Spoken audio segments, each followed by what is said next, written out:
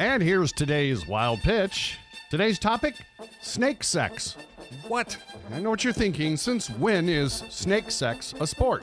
Well, since ESPN college basketball analyst Mark Adams talked about it during a broadcast. The ball python becomes sexually active, Mike, at about 5 years old. And as a matter of fact, right now is at the end of their mating season. So you got to think that Seven the snake is probably pretty happy right now that mating season is basically close to being over. Now, Adams was supposedly referring to a python owned by one of the Ohio State players. Oh. Still, Bill Walton better watch out. There's a new weirdo in town.